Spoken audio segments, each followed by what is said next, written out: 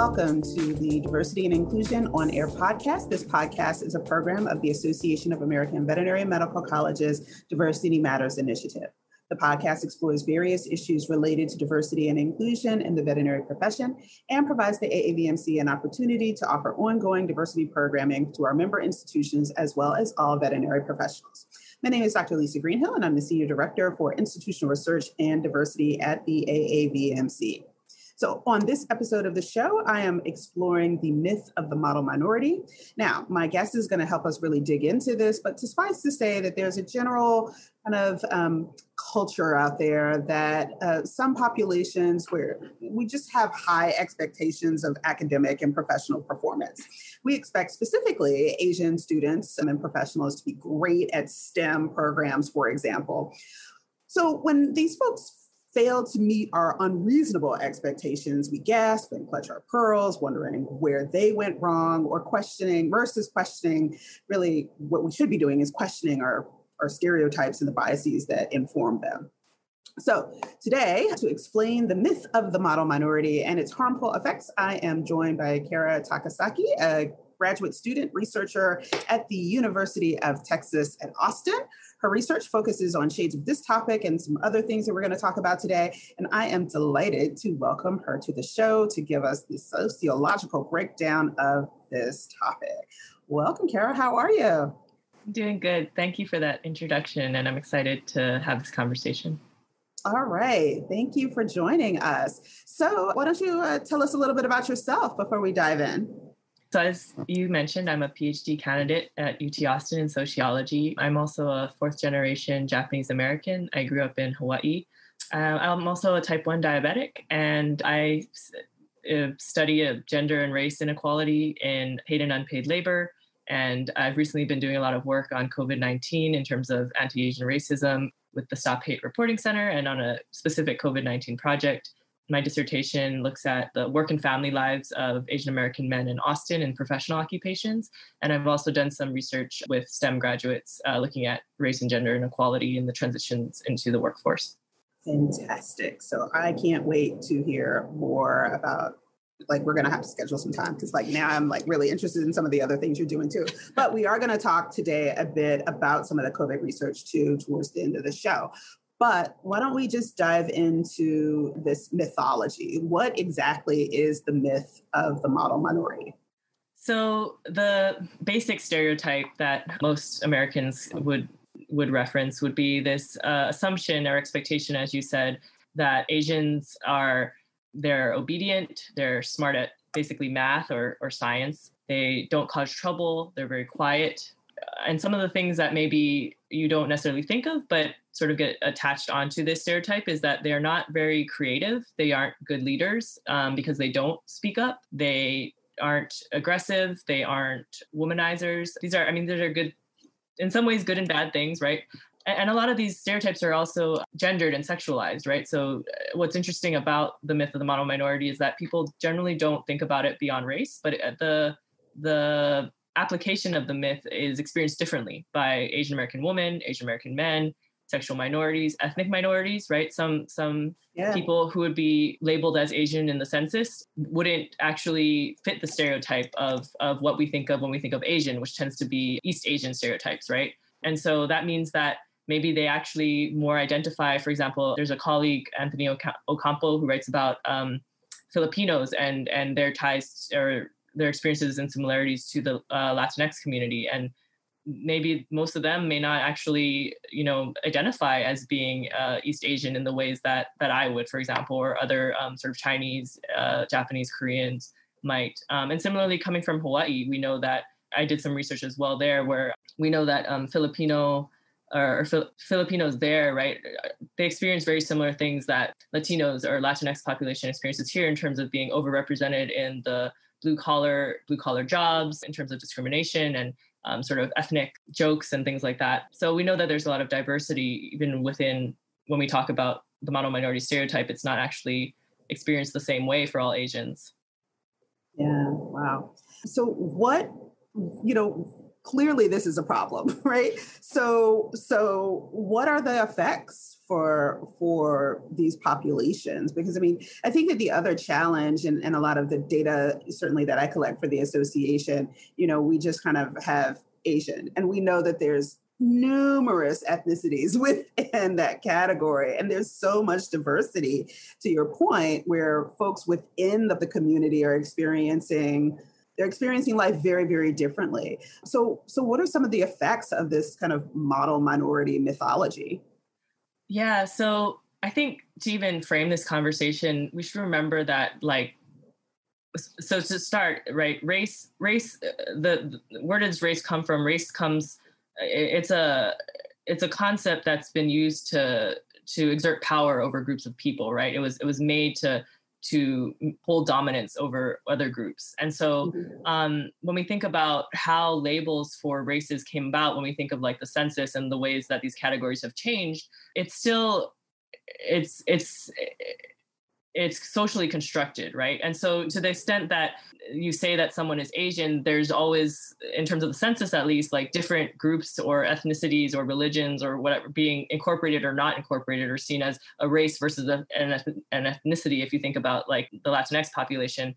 And so even within a racial group like Asian American, which really is actually a relatively new label, right? That came out of a lot of activism in order for this group to advocate for themselves, right? Means that not even the more recent, I would say, additions to this group or recent populations that have grown recently,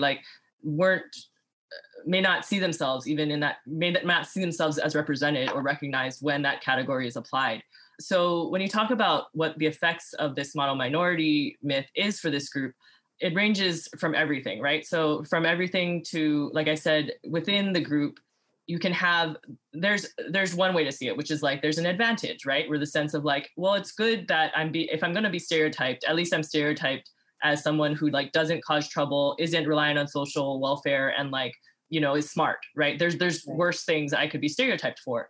But there does create certain inequalities then, right, that happen where, for example, if you are, we can talk about research, I think I mentioned this before, about disabilities, right? For example, where if you're a student and let's say you're an African or you're a Black student or a Latinx student, maybe you're being tracked into lower achieving class, right? So you sort of don't get the same high level training into math, for example, because they expect you to not perform well. Well, maybe you're an Asian student whose parents, right, are working class immigrants who don't speak English very well. They don't know the US education system. They have you and all your brothers and sisters, right? And essentially you're being put into this high level math class because they think you're some smart Chinese student with rich parents, right? But you're not. And so what ends up happening is you can imagine the sort of stress, trauma, inability to reach, to belong in those resources, the constant failing of those expectations, right? And in some ways, I mean, maybe it's good. Maybe you rise to the occasion and you do really well, and it does happen, right? Because you have access to the resources. But in other situations, I mean, it can be really bad, right? In the sense of what's wrong with this person, right? That they aren't inherently smart, right? Falling through the cracks. And the same idea applies in terms of social support resources. So when we think about, I've done a lot of work in terms of domestic violence and intimate partner violence. And what ends up happening is that you don't, while you see you see resources for example, refugees, certain Asian groups, right? Specifically with ESL types of groups, but you may not see the same sort of outreach or support for someone who would appear as the model minority woman, right? Or you sort of expect, there may not be outreach, there may not be even within the communities support for outreach for mental health resources. And then when you think about the sorts of resources that are available, even now, I've done work with fatherhood programs where they do provide these interventions, for example, for at-risk Latinx and Black men, but there really is nothing for Asian American men, or right, there's no outreach. It's they don't even exist, right? Or this isn't a problem for them. And so I think what's interesting is that this stereotype really makes this sort of assumption that Asian Americans don't have problems. They're doing well. why should we do outreach to help them, right? And I think that's a huge problem because they're humans and they do have, disabilities. They do have these varied histories because of immigration history and racism. Even, relatively recent, right? And before 1965, there wasn't model minority. There was the yellow peril. So you can imagine that even within a few generations, like my grandparents would totally be teaching me how to overcome racism in a way that like I'm experiencing racism very differently, right? Where I was on a board for the Austin's Asian American Advisory Board for the City Council. And you can see even the people who are on that board, right, being of a certain select class of people who have the time and the energy and the education to do this work. But also that when we would hear from some of the advocates of the older generation coming in to be heard at the hearings, their concern was not so much, oh, we don't get enough help. Their concern was, oh, we're doing so well, like we want to be represented better, right? And so even within like communities, you have an older guard of like the model minority was a really important political initiative. Like it was really important that we be seen as, closer to white than to Black or Latinx, because that meant that we could get citizenship. That meant we could get rights. That meant we could get jobs and support our families, right? That meant we could even bring our families, right? Because in the past, immigration, you couldn't even bring women, right, or children or whatever. And so that was really useful for them. So then when you have this younger generation of my generation where we're like, it's really important that we create solidarities with other minority groups, right? That's like a different set of political goals, which is shaped by our, current history or where we are right now. Yeah, it's really interesting because, there's this sense of, hey, yeah, there are benefits I can see that old guard saying there's benefits to this mythology without kind of over a generation or two thinking about how then it makes you invisible almost in communities in terms of, the mythology becomes institutionalized in a way that, oh, well, those resources aren't needed for those folks. And even in thinking about the social uprising of this summer, I've heard before that it was, okay, so we are recognizing that there are issues around racism related to COVID-19 for Asians and Asian Americans. But in terms of the social unrest regarding race, it seems there's almost relative silence about the lived experience of Asian Americans in that respect. I would just add, I think because I've been doing this research now on COVID-19, and I know we're going to talk about this, so maybe this is a part of that. In general, I think what's interesting about the racialization of Asians in the US and in terms of like the history that's been written about them is that the reason why it's important to study Asian Americans, and we don't when we tend to think about race and race problems, is that you're creating a political silence that really continues racism in the way that it exists, which is that even for me, only recently in grad school, like my whole life, I've been told coming up in Hawaii, right, where Japanese Americans have this like long history and have dominance in ways that like Native Hawaiians, experienced what Native Indians did in the US, or Filipinos experienced what Latinx populations did in the US. So Japanese Americans are very privileged in Hawaii. And so my whole life, I've been told this story of privilege and honor and just amazing citizens that were wronged during internment, right? But there's this other side of the story that I didn't really hear until, for example, if you've seen George Takei's Broadway musical, it's really great, Allegiance. But like my brother and I went to see that and I was crying because essentially it reflected like a history book that I had read by Ichiro Azuma on the sort of battle even within the community to not necessarily to be represented as the model minority, right? And in the sense of that, or the good immigrants, Madeline Shu would say at UT Austin, because there was essentially a lot of protest, like within Japanese Americans, that they were being wronged when they were interned, right? That right. They're good citizens and the US is wronging them. And so they didn't want to go to internment camps peacefully. And so many of those people left, right? Or were deported or essentially. And so I think that story gets really well hidden by history books because there is this political racial project that benefits when you can think of sort of immigration policies and where a lot of these industries are getting, top talent for low prices in terms of H-1B visas and that sort of thing. There's this thing that is profitable, not only for that, but also for a system of racism that pits minorities against each other, to say that Asian Americans are the minority that is both smart and educated and has made it, right, successfully in ways that other minorities haven't, and that they're not causing trouble, right? And I think that the point is that there's this history of activism that gets really invisibilized, of like how Asian Americans have been very active in protesting and allying themselves with other groups. And so even in the Stop API Hate Reporting Center project, there's a article I have on the founding of the center that's coming out in the Journal of Asian American Studies in October, which is basically talking about how even the reporting center's founding, which has gotten a lot of press in the news in terms of like collecting data on these reports of anti-Asian incidents due to COVID-19, is informed by this long history of political activism, both on the grassroots level and on the political level, particularly, I mean, on the coast, but ideally those histories exist in other places. We just haven't heard them, right? And so I think that's really important to like that whole model minority aspect is like, you're not telling the whole story, right? And that's bad, because it also perpetuates a system that seems to say the system works, but it really doesn't, right? Right. And it also, I mean, it is very, it's very damaging, I think, to the relationships with other minoritized groups, right? And other folks with marginalized identities, because it just kind of, again, the system then kind of builds itself around this myth and saying, why aren't you like them?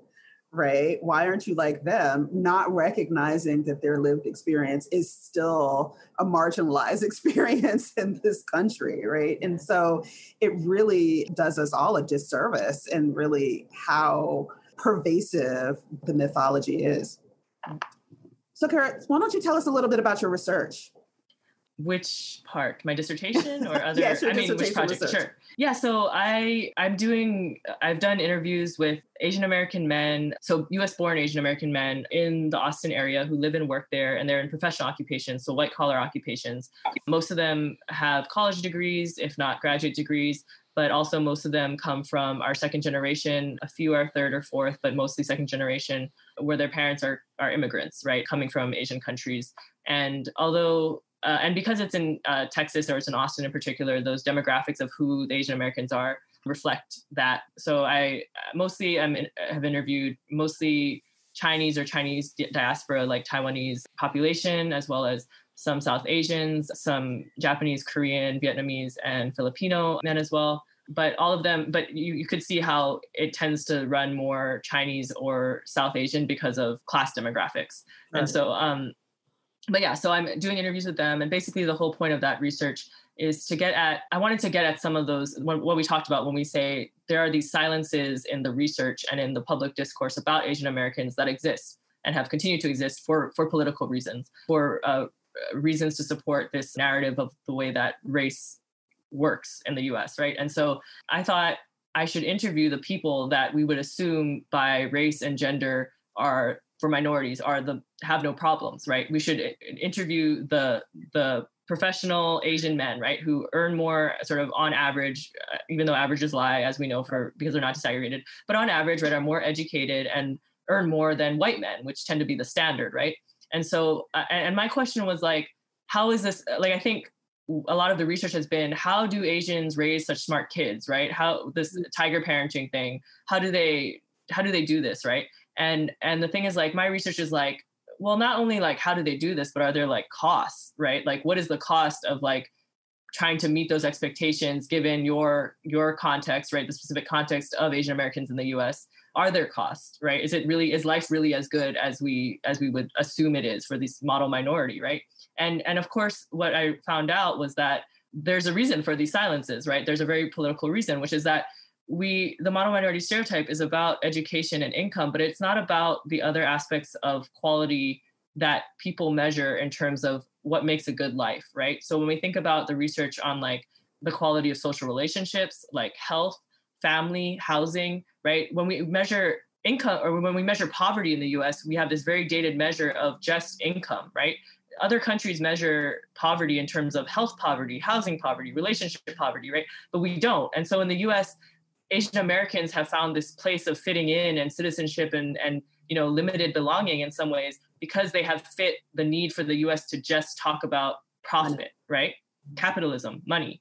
And so that's where they fit in. But the problem is that when you make that concession, when you try to make yourself fit into what that stereotype is, what gets lost is you're not getting access to resources, right? In terms of like family needs, caregiving, health issues, mental health issues, things like, and some of these things have turned out where when you talk about that immigration policy that selects for people who have enough resources to come, who are also educated enough to meet the requirements for what the US wants in terms of skilled workers, but also are like giving up entire lives and communities of support, right, to come to this new place across an ocean where they may like know nobody or have very little like access or knowledge of the place, right? And so you're talking about a select sample of people that are making up this population that really are like the overachievers of the overachievers, right? And so when you think about the kinds of families that these people have, they're going to put everything towards that achievement. So the story you tell about Asian Americans is that, oh, for these people who've made it because of class and education, and then they're experiencing downward mobility, right? These parents are experiencing downward mobility because their language and their degrees are not recognized the same way in the US as US degrees and language, cultural knowledge, right? In professional occupations, they're telling their children, you need to outwork racism. You need to be even more of a model minority, put your head down, work harder than everyone else. So even if, because for them, it's like, their ability to just be human and talk and whatever is not being recognized as something that as a person who is, legible in like a professional occupational, like cultural office. Right. And so only what's recognized is how technically skilled are you. Right. And so what ends up happening is you get these kids who spend their whole lives being because of, in my article, I'm talking about this theory called like restrictive. There's a theory in sociology about from Leroux on concerted cultivation and natural development. And so essentially what I'm saying is with the Asian American situation, it's not that they're being nurtured into the tiger parenting model. And they're also not just being left alone, but what you end up having is a incorporation of Asian Americans in immigrant, like for example, grocery stores or convenience stores or family restaurants, right? Where they don't have the money and the resources and the cultural capital to go out and play soccer and join art clubs and go to summer camp. Their parents are basically saying, you come home, you help at the restaurant, and then you do your schoolwork and that's it. And like, that's it, right? And so you have these students who are not getting the same sort of like dating experiences, friendships, athletic activities, right? But they are sort of getting this like full on force on like the only thing we do care about is education, even if we can't help you do it, right? And so what ends up happening is these adult men, I'm interviewing them, and it's like when they finally have gotten the job that secures them the financial, success that their parents like want them to have, security, right? It doesn't necessarily have to be leadership, but it needs to be a certain income and job security. Then they're like, oh, well, now I want a life, right? Now I want to like date and like get married or maybe not. Maybe I actually just don't want any responsibilities anymore because I'm gonna have to pay for my parents' healthcare, right? Because they're restaurateurs, or I'm gonna have to pay for my siblings' education, right? Or my cousins or whatever. And so it's essentially like, it ends up being like this, you end up having these bachelors, right? These men who are like very well off, very well educated, but experiencing a lot of relationship problems, either like at work where they're not seen as like leaders. So even though they're highly skilled, they're not getting these leadership positions, or you're seeing it in like friendships where their types of jobs are so demanding that they're not getting time to really like invest in friendships in a deep way, or they don't know how, or in dating and marriage, right? We see inequalities there in terms of when we talk about sexualities and Asian women doing very well in dating markets, but Asian men not doing so well. And it's a lot of this has to do with that racialization, that sexualization coming back all the way from history, where Asian men would come and not be able to bring wives, right? So seeing them as like asexual individuals, seeing them feminized in media, right? As like men who aren't sexual in any way. And basically like in these dating systems where maybe they grew up in households where you don't have that sort of cultural capital that you would get if you were like a white man or even a Black man or a Latin American man, right? That people are into sports, people are into music, people are talking about the, cultural stuff that's going on. But in these households, their parents are immigrants. They didn't grow up in the US. They're not living lives where they can like go see movies or like talk about dating, right? Maybe it was like arranged marriages. So these men are going to situations where they actually have not dated because they weren't allowed to, and then, or didn't have time to, and then they don't necessarily know how to do it, right? Or how to deal with emotions, or how to like, and so what you end up seeing is like, yes, the story of success is about high incomes, high education, but the context in which they live, which may be like paying for a lot of family members, being the social security for their parents, living in high cost areas, or just like, again, the quality of relationships as adults. Yeah. There's a cost. Sounds like a huge cost. A huge cost. But the thing is, nobody wants to measure that, right? Because it doesn't suit the story, the political story that separates minorities and pits them against each other, right? It doesn't suit the story of this group has made it. Wow. Yeah. I mean, it's really interesting because, I mean, yes, we know that there's this very persistent mythology, but it doesn't seem like, as soon as you start scratching that, you realize that certainly it's a myth, but even the pursuit of trying to embody the myth is so costly. Wow. So to tie this to vet med, what might be some of the implications for this mythology? I think that we know that Asian American students are, of all populations, are underrepresented in vet med. And it is one of the fastest growing populations in the profession. But, I just know that there's whiffs of this mythology and kind of expectation, like, okay, well, the population is growing, they're going to be fine, right? And even when we talk about support systems for, BIPOC students, as Black, Indigenous, people of color, and people of color for our listeners and viewers, yeah, we know that POC is a catch-all, but a lot of folks don't even necessarily think about Asian Americans being a part of that population. So, for a profession that is struggling with diversity in general, what are some of the implications of this mythology? Yeah, so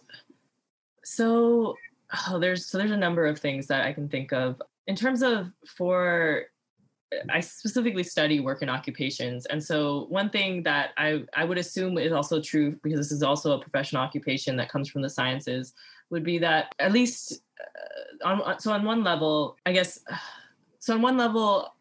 and you could speak to this and push back on it and whatnot. What I see with the men that I've interviewed is that there's, for professional occupations, maybe for if you're a veterinarian and you just want to get the job and sort of stay there and not take in sort of any leadership or sort of higher level types of positions, that might be, it may not come up. But for people who are in professional occupations and are sort of striving for any sort of authority or leadership type position where they're changing the field or, trying to shape public discourse for their profession, there's a lot of barriers that occur, which maybe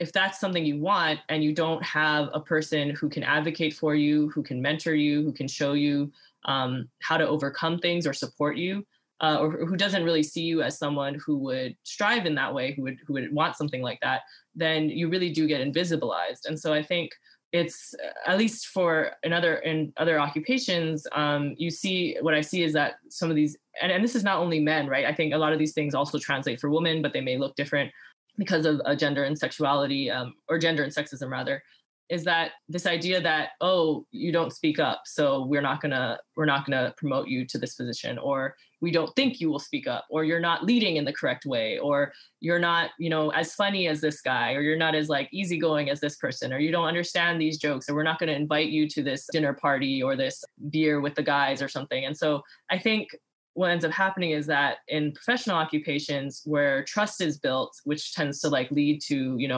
opportunities, Asian Americans tend to really get left behind. And so, and I mean, there's ways that, I think these men and women are very smart. Like they see that, so they find ways. And I think there's been studies of Black professionals who do the same thing, right? This idea that you bite in yourself, or you sort of make yourself fit into the expectation, right? So maybe for Asians, it's like, I decided not to bring my like smelly food to work because that will stink up the office. Or I decide to only talk about the exciting, the like exotic or fun thing. So the sushi of boba is easy, right? Boba in Asia, but not the cultural, not the political unrest that is like happening in Asia, right? Like there are some things that are palatable about your identity that can be mainstreamed, right? For a white culture, for a white office, that's like, oh, that's fun. Like you have a, cultural dress for like this event, but like, right, that's like fun. But there's no aspect of like, oh, there's a history of colonization, that this dress actually appeared in your culture because we came and like took all your resources or something. And so I think there's that aspect of like only showing up in certain ways, right? That will allow a white culture to say that they're diverse and that you're there, physically there, but that you represent something, but you're not actually allowed to really change the culture in the office or be seen in a full way, right? Because you're not given that voice, right? You're just supposed to sort of represent diversity, but not change anything of any sort of organizational process.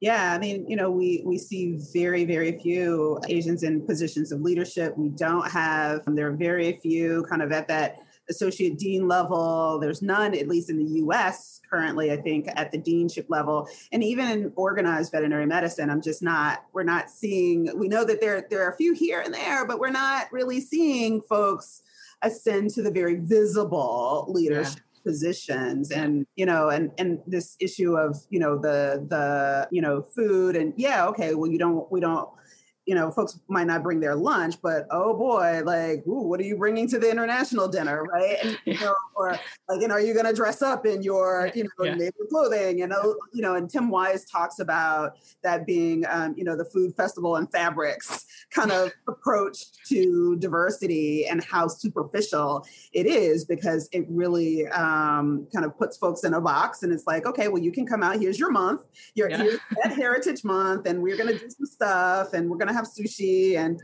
okay, there's that, and then we're going to have a dress up day, and and it's very superficial versus getting into some of those tough questions and really even understanding the diversity within this population. So we do have a question from a watcher right now, a viewer. Dr. Susan Williams wants to know how many of your subjects are now wanting to leave their respective professions that their parents may have pushed them towards. Yeah, that's a great question. And I think what's interesting is that, that's what's so interesting, right? Is that when I talk to the white men, they have these varied job histories where they were allowed to like do all kinds of things when they were growing up, explore all kinds of things, have these very like varied ways to their positions. And even when they get there, it's kind of like by luck, right? Is how they see it, that they got promoted or that they get along with their boss or that. And with these men, it's like they're not happy, but it's not a problem. It's like they don't see it as a problem in the way that like these white men would be like, it didn't work out for me, so I just did something else because no problem, right? It's like that's just what you do.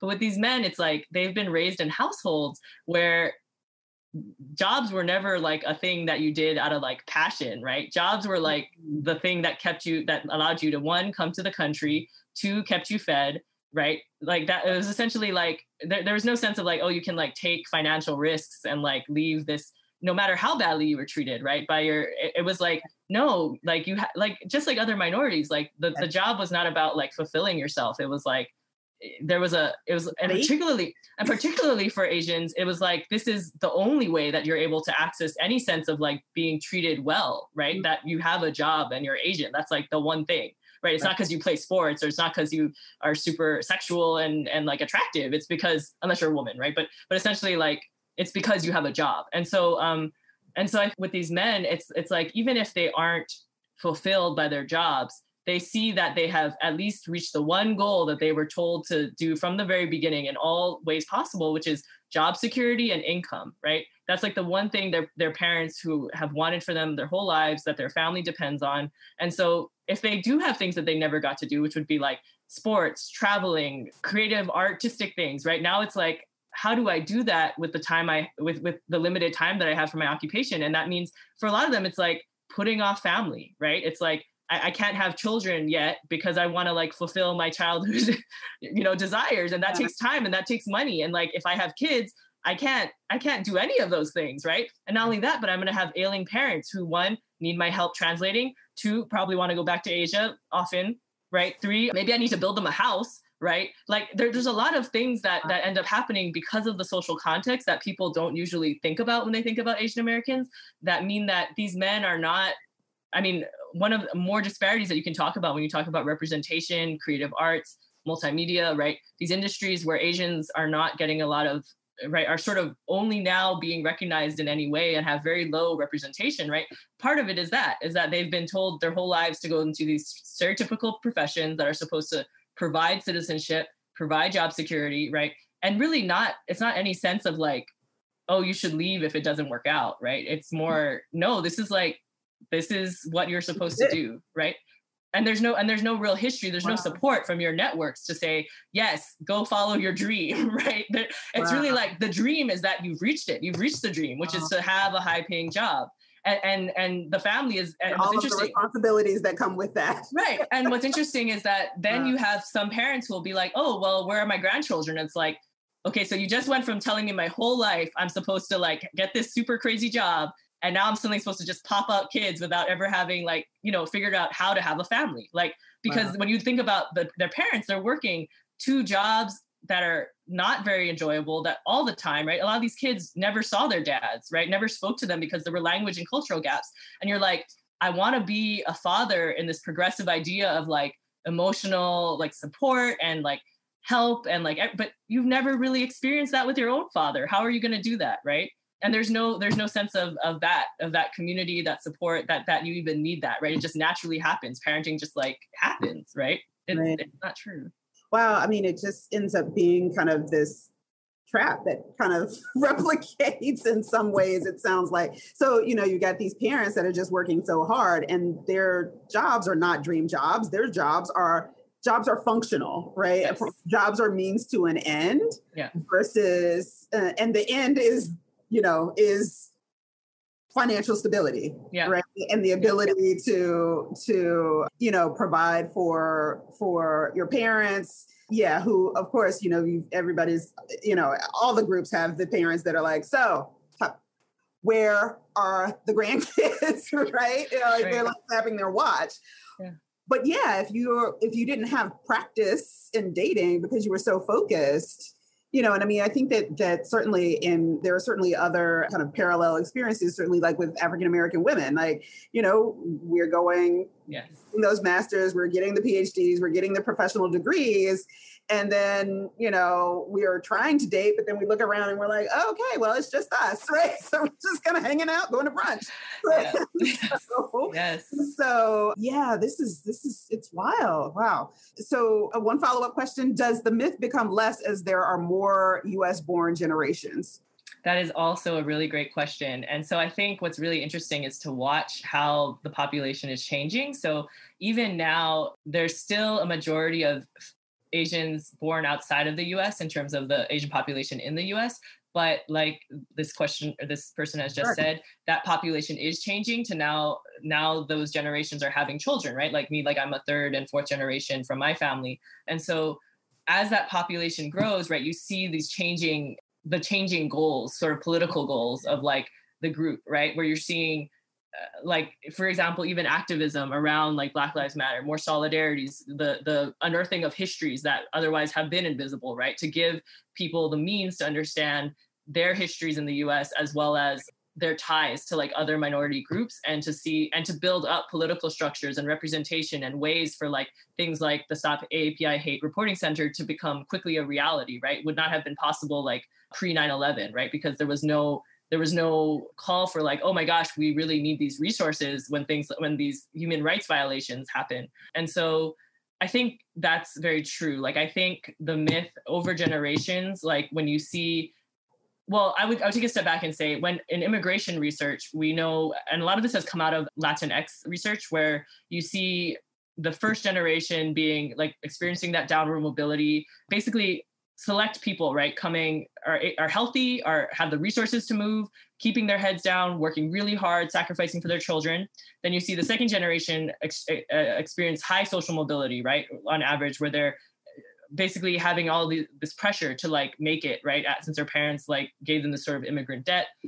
And so they tend to do better than sort of the average population of their peers. And then in the third generation and probably downwards, right, you see sort of, again, that like averaging out to like what the average US population would look like in terms of like degrees and education and achievements, right? And you see that happening maybe by the third or fourth generation. And I think what's also interesting to note is that we know from immigration research, again, health research, that and I'm not sure if this is over multiple generations, but we know that when immigrants come to the US, their health gets worse, right? So we know that the stress of immigration causes stress on these families. And so the same thing, you can imagine stressed parents, right, with children, right, experiencing and so even when we talk about like future families and whatnot, I wanted to make this point to what I had said before, which is that even if maybe these men talk about, oh, of course I'm going to have children, they because it's like accepted, right? In terms of like right. If you have children, you're like a good father, a man, right? It's about a social role. They wait too long, because what ends up happening is that they themselves maybe did not have ideal childhoods, right? What they saw on TV was not what they experienced at home. And so this idea of like, do I want to have children, and the amount of work that my parents said having children was, and the amount of stress it was, do I really want that for my whole life? My whole life I've been stressed out about school. Maybe what would be best is to just kind of be a bachelor until, and by the time they're 40, some maybe around 40, and they're like, oh, it's kind of too late to have kids because I'm not going to have the energy to play with them. Plus I'm working this this really great job, and I want to be a CEO, and I have to work harder than everyone else, because when they evaluate my resume to everyone else's, they don't look at how I'm more qualified, right? They just look at the fact that I'm Asian. So I think it sets up a lot of these weird sort of, not weird, but almost like sets up a context where you're seeing these costs and benefits that if you only look at one side, which is just the success side, like what is success in the US, you don't see the way that the costs are affecting, right? Yeah, sure. The decisions, I suppose. Wow. So before we talk a bit about COVID, I want to ask, what can we all do as a society to kind of help stamp this out? Like, how do we try to break this mythology? Yeah. So, well, I think that so small question, Kara. I know. It's just the thing. The reason I sigh is because it is so frustrating, because just like all of the other systems where you're like, we know sexism is bad. Why does it still exist? We know gender inequality exists. Why does it still exist, right? Like the same thing with this. It's like, we know that the model minority is a myth. We know that it's a stereotype. Why does it still exist, right? And there are reasons. And the reasons, and like we had just said, is that there are political reasons that profit people, right? That profit a system in certain ways that create inequities and justify them, right? And so I think, how do you stamp it out? I really believe that there are two things that can really make a difference. And one is in the realm of, because I'm a social science researcher, there are these pushes to disaggregate data. When we see like in the census, like these forums of like costs and benefits of the kind of, so when I was on the advisory board for the City of Austin's Asian American Advisory Board, and we did the first survey of the Asian American population here, the reason that we saw such huge health disparities that would not be captured in a national survey is that we put in all of our resources into translating the survey into five of the top spoken languages in the area, doing extensive outreach to, religious organizations, markets, restaurants, community centers, right? Essentially, it was like, we want to reach these populations, and we want to reach them with translators and people that will allow them to be seen and heard, right? And so the thing is, like, you don't usually have that investment in the normal data, the big sort of, how do we examine inequality, right? We don't even see Asians often as it's just an other group. And so the thing is, like, and so on one level, how do you work on stamping out this mythology? It's making people seen, right? Making people seen as humans, not just as like, we only show up in employment and income, right, as the highest earners, right? We have to show up in all of the research, like in social services and health, in domestic violence, and in child abuse, and all of those things. We need to show up. Disabilities, right? We need to do a better job of documenting these things, not just assuming that Asians don't have disabilities.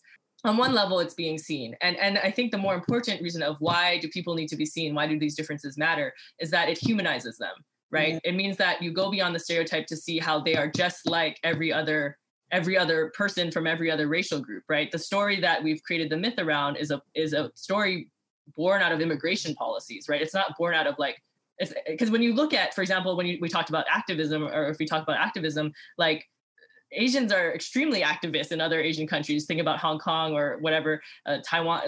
But so you can't just assume that Asians somehow came to the U.S. and suddenly there was no activism gene, right? It's that you selected certain people, or you're silencing them, right? You're just not hearing them. So that's one level, and then the other level is this aspect of solidarity, which is actually the same sort of goal, in the sense that the more that you're able to show, particularly through history, the ways that race has been used as a tool to separate groups, to pit them against each other, to oppress them, right? To justify the way people are treated unjustly.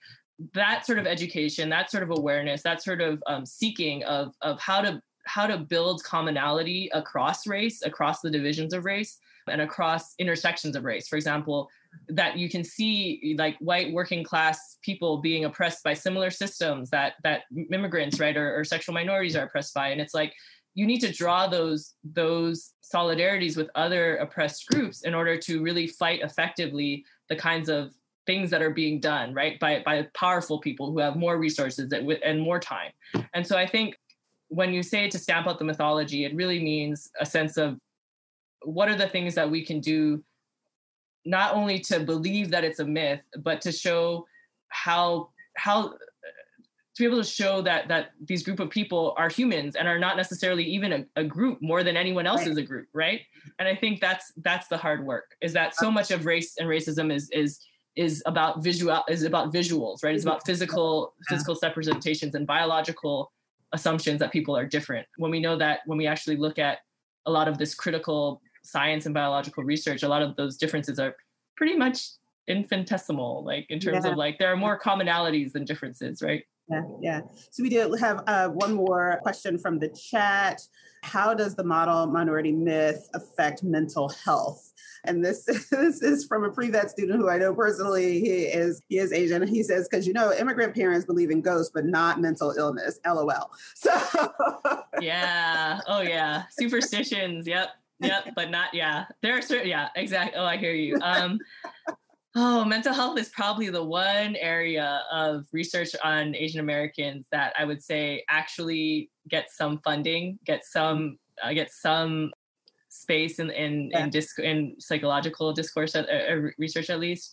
And I think, and basically all it's saying to that extent is that there is a great need for mental health resources, and there is a great lack of success in that area, both in funding and outreach. And I think it's something that I feel like is growing and is needed and needs visibility. But I think the truth is just as you basically said, is that it's a lot of it has to do with education and outreach, that for a population who's, like I said, most of the population is born outside of the US, where they're bringing not only a context of what health is there, but they're bringing it to a place where health is measured and thought about and very differently. And not only that, but the kinds of needs that these parents might have, like the kinds of issues that they're having in terms of getting used to a US population, or a cultural expectation, or racism, like these providers who may not be equipped for. Like, I'm part of this network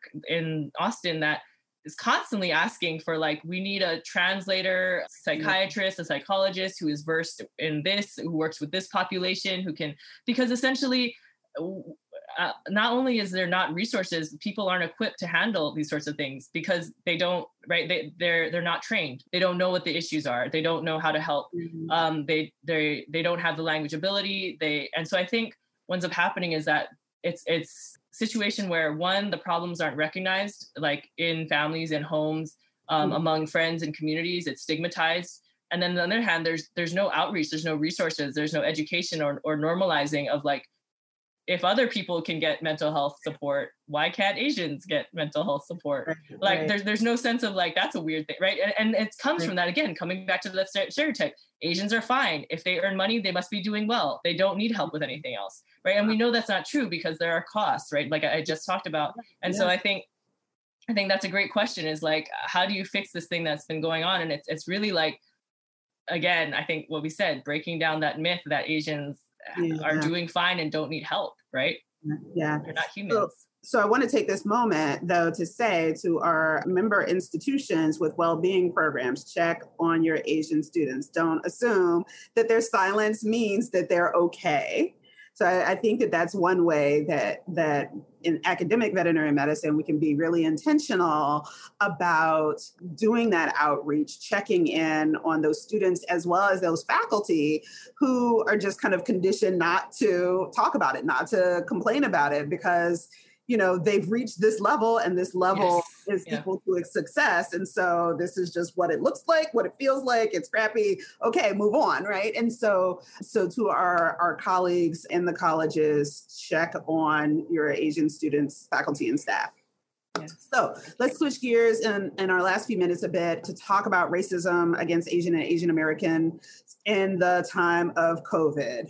So as you know, Kara, I did a show on this a few months ago, really early in the pandemic, but, clearly language continues to be used at the highest levels of our government, as well as, at the local levels, so let's talk about that impact. I mean, for those of us that work in and around diversity, equity, and inclusion spaces, we kind of know the impact, but for folks that are not kind of, in those spaces, in those kinds of conversations, what's the impact of this very specific kind of racism? Yeah. So, well, I'm sure, as everyone knows, the fact that anytime a person who has power, leadership, authority is setting a standard, normalizing any sort of behavior, there are trickle-down effects, right? And so I've worked with the AAPI Stop Hate Reporting Center, Dr. Russell Jung and his community organizer partners. And we've seen, from starting with news coverage and then moving on to actual reports, that when, for example, the president uses, rhetoric like Kung flu, Chinese virus, China virus, Wuhan virus, it enabled like these incidents, these racist anti-Asian incidents rise, the reports rise. And so there's that. And again, even there's so much to be unpacked there, because there's differences, like women, for example, women and elderly maybe being more vulnerable, getting more, reporting more, experiencing more of these racist incidents, because maybe there were people who were already, being already vulnerable, and then now doubly sort of being seen as targets and people who won't fight back to that sort of treatment. It could also be underreporting, right? Again, this idea of Asian men trying to reach a certain masculinity, not wanting to seem weak by saying that they're experiencing these kinds of racist incidents. We see, of course, downturns in business. So talking about those small businesses that keep a lot of the Asian American population going, like these things that cause family trauma, cause stress in these families, basically taking hard hits, right? Closing down restaurants, businesses, markets, not being able to turn a profit anymore. And then, and as well as the types of incidents, right? So when we had started the reporting center, being like, well, we would love for this to be housed in the government, or we would love for, there to be some sort of real enforcement or response to when these things happen.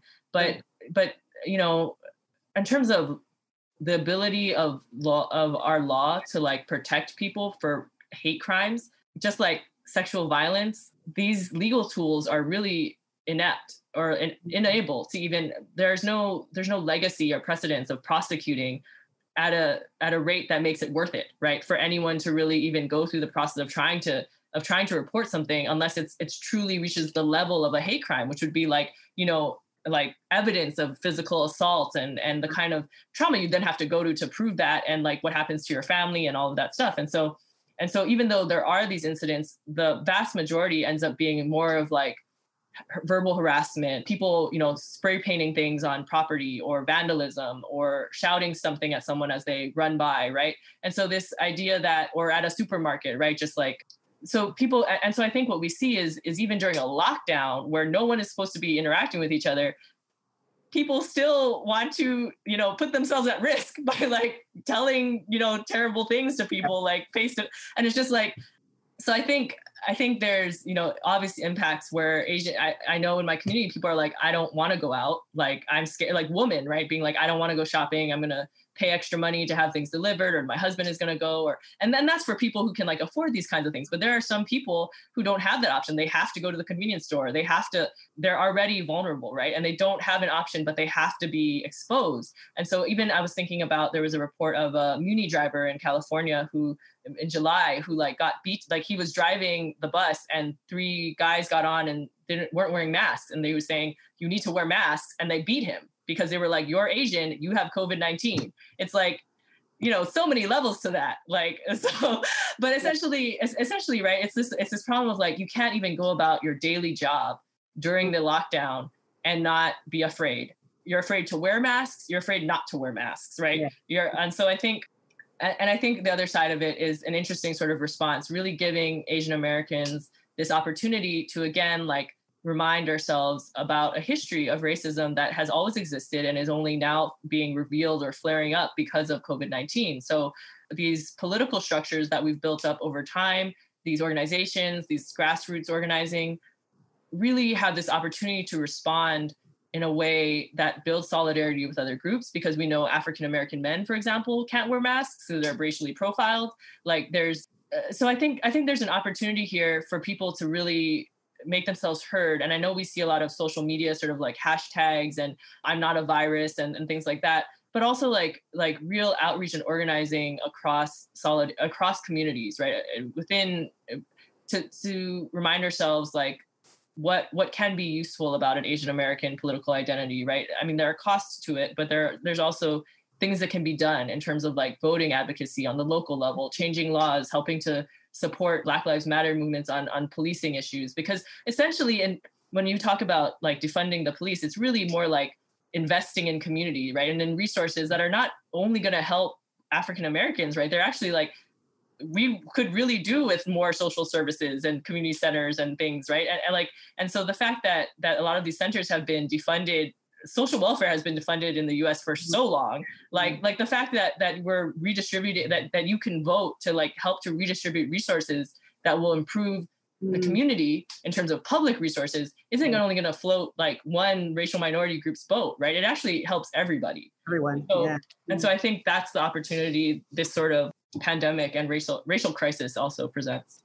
Yes. So we, I think that one of the biggest takeaways is that we all have to be one another's advocate, right? And we have to stand together and, really, really try to be good allies. I mean, I think that we're all in this together. So, oh, wow, Kara, this has been a fascinating conversation. Thank you so much. I think we've covered so much ground today and I've learned so much. So tell us, when are you slated to defend? How much time you got?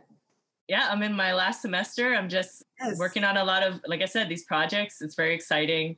And yeah, I'm so glad I was able to talk with you and your community. There were great questions. I really enjoyed this. Great. Thank you so much. And I will definitely be keeping in touch and really looking forward to seeing more of your research. So thank you again. Thank you. For joining us. So this has been another episode of AAVMC's Diversity and Inclusion on Air. To my guest, Kara, thank you again for being on the show. Be sure to subscribe to the show on your favorite podcast app. We're on all of them. And like us on Facebook. Our Facebook page is AAVMC's Diversity and Inclusion on Air. And with that, I will end today's show. Thanks for listening.